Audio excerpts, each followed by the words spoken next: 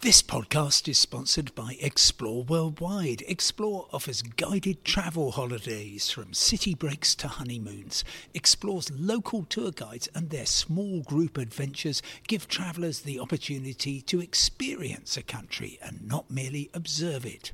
Whether it's a food and drink tour in the hilltop towns of Tuscany or a walking tour in the rice fields of Vietnam, Explore puts their trust in the quality of their local tour leaders so you get a better insight into your holiday destination.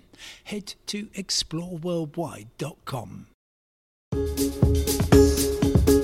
Hello and welcome to today's Independent Travel Podcast. It's Thursday the 13th of April and I'm back where I was yesterday, if you were kind enough to listen, at what I then described as my happy place, overlooking the concourse at London Waterloo station, the busiest station in Britain. Except it's not today, because overnight there was a massive signalling failure, as a result of which almost all the main rail platforms, 1 to 14 inclusive, are out of use.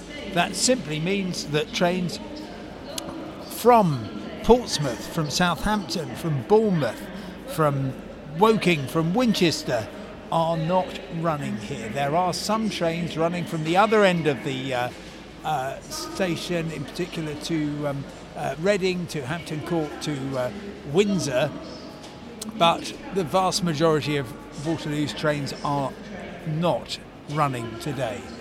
I am doing my utmost to try to find out what the problem is, but unfortunately I've not got any responses yet from Network Rail, and ironically I'm right outside their main office. Their HQ effectively is at Waterloo Station, and I will perhaps go and knock on the door quite soon if I can't find out anything more. This is coming at a really, really difficult time for travellers. There will be tens of thousands of people hit by the closure today, and it also is going to continue the destabilising of passenger confidence. Bear in mind that we've had dozens of days of no trains due to the strikes which have been taking place over the past 10 months now. No further strikes on the horizon, but we are also seeing failings such as the Newnham Viaduct in Oxfordshire, which is the main line from Manchester and Birmingham to the south coast. That is closed at least until June because of damage to the viaduct. Network Rail is looking into this, but from the passenger's point of view, and I'm just watching here, there's a succession of people going to talk to the staff who are on the platform here, try and figuring out what to do, and effectively trying to rearrange their days. And this is just a tiny proportion of the people affected. These are all the people whose journeys are starting from Waterloo, not the many, many thousands who will be trying to come to Waterloo. And the sign I'm looking at here, where possible, do not travel, well, it does suggest that the reliability of the railway is such that, well, as I've been picking up from various comments on Twitter, why would anybody attempt a journey with other ways of working, with less need to commute?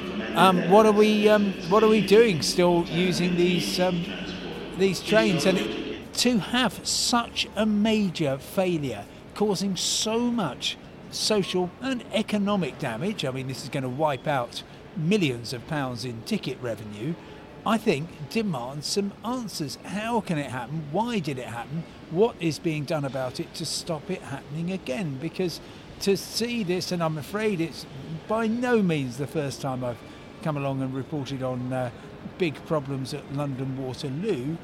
We've had trespassers, obviously there's nothing you can do about that, but a signal failure, you definitely that there is something underlying that, and I think the travelling public will want answers before they are prepared to commit their time, energy and money to trying to travel. Oh, I thought for a minute there's something happening at platform 5. Somebody coming in there, but no, it's not. It appears to be a member of the railway staff. So no answers. I'm just going to give one more chance just to see if here we are. Right, I have now got an answer. Thank goodness for that. It's literally come in the past 30 seconds. Right, and let me tell you what is happening. The 650 volt power supply to signalling equipment, track circuits, points, signals themselves failed at 3 a.m. It hasn't come back. People on the ground since 4 a.m. working on it.